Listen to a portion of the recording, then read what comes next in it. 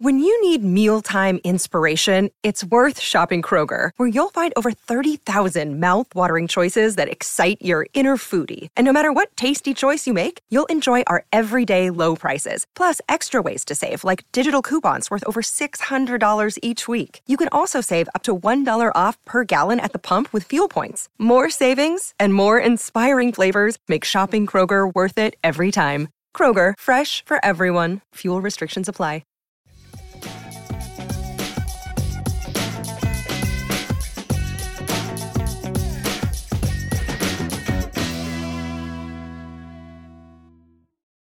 Hello, everybody, and welcome to Penguins to Go, your daily dose of Pittsburgh Penguins news and analysis.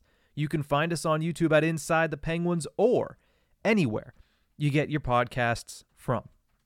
Another weekend and another addition to the Pittsburgh Penguins training camp roster, as the Penguins have added another name to their bottom six competition, because that's what it's going to be. There are over a dozen names at this point getting ready to try to earn a spot in the Penguins' bottom six to start the season, and most of them have a genuine chance at making this roster. The latest addition is forward Colin White, who signed a PTO on Saturday. Credit goes to Renaud Lavoie of TVA Sports. This makes 4 PTOs, including Mark Pysyk, Libor Hajek, and Austin Wagner, who we talked about, I believe it was the beginning of last week. So 4 players that are on professional tryouts to join an already cast of characters that are going to be vying for the most, and I've said it multiple times on this show, the most available roster spots heading into a training camp in the past 5 years for the Pittsburgh Penguins. It's going to get very interesting starting next Thursday at UPMC Lemieux Complex up in Cranberry. So let's talk a little bit about Colin White before we talk about the plan that has become abundantly clear for the Pittsburgh Penguins in their bottom six. Colin White is only 26 years old.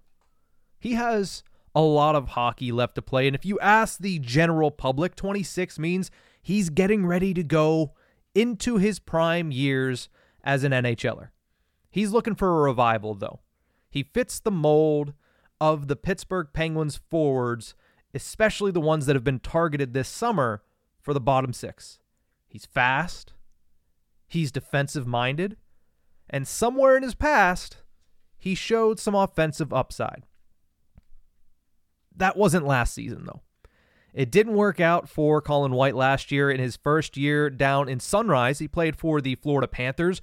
That was a really deep team, in particular at forward, but he was able to get a roster spot. He was able to hold a lineup spot for the majority of the season, not to mention all 21 of their playoff games en route to the Stanley Cup final.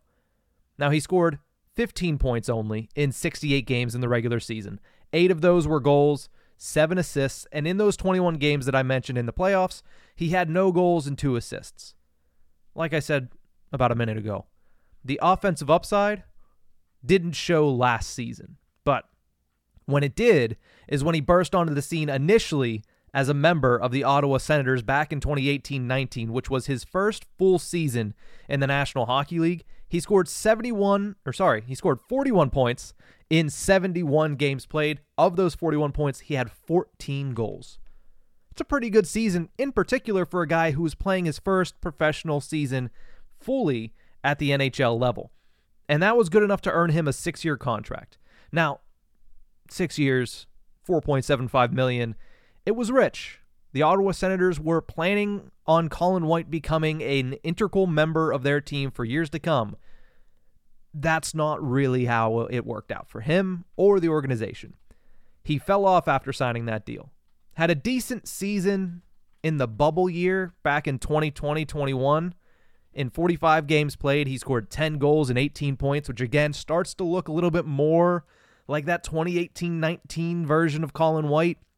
But then, as has been an issue for him over the last couple of seasons, he suffered an injury the following season, playing only 24 games, and was subsequently bought out by the Senators at the end of that year.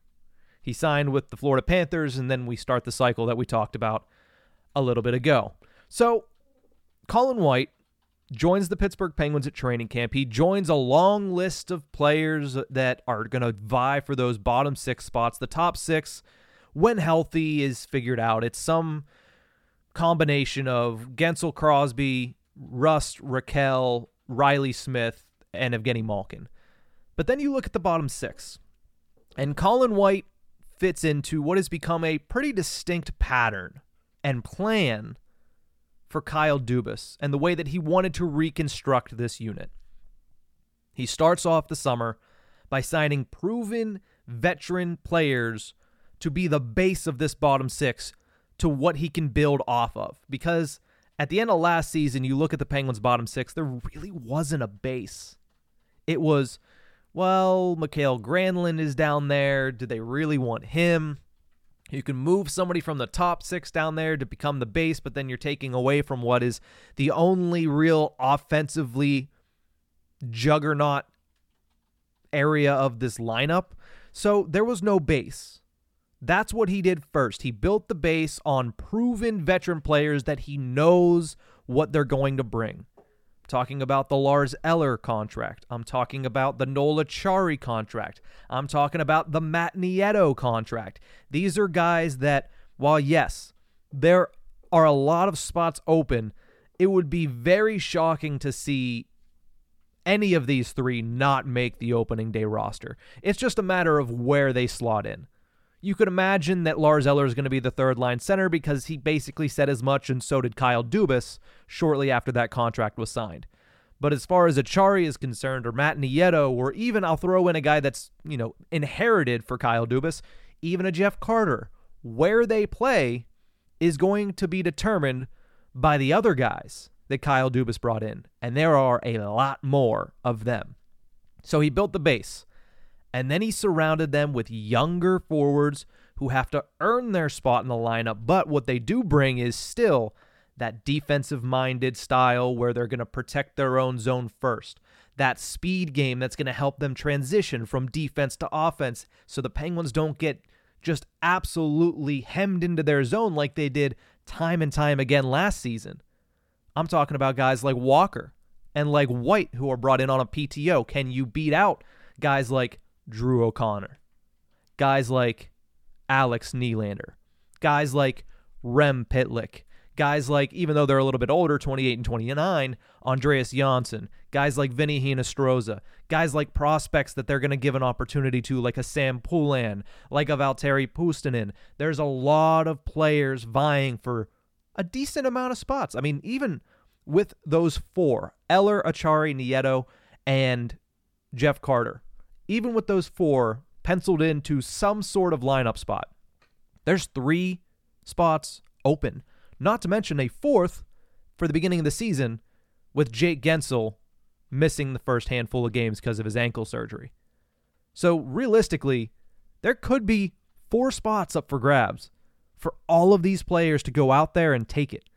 Kyle Dubas said, and I think this is a great way to approach it, I'm not afraid to use waivers. I'm not afraid to send people through waivers because if you don't, you get what the Penguins had last year, where players that are at the NHL level aren't sent down despite not performing as well as the players that get sent down simply because of the way their contract is structured. That's the P.O. Joseph Ty Smith effect last season. That's not going to happen this season. And I think it's more prevalent in the bottom 6 than it is on defense, which we talked about last week. But when you look at the bottom 6, you have that base. They built that with Lars Eller, Noel Acciari, Matt Nieto, and then they surrounded them with youth, with speed, and with a purpose of making sure they protect their own zone. They're building from the back end out. And I think that is something that you couldn't say last year. They really didn't have an identity last year. They have an identity, they have a base, and I think they're going to have a much better bottom 6 for it. That's going to do it for this episode of Penguins to Go. Thank you guys so much for tuning in. Remember, you can find us on YouTube at Inside the Penguins or anywhere you get your podcasts from.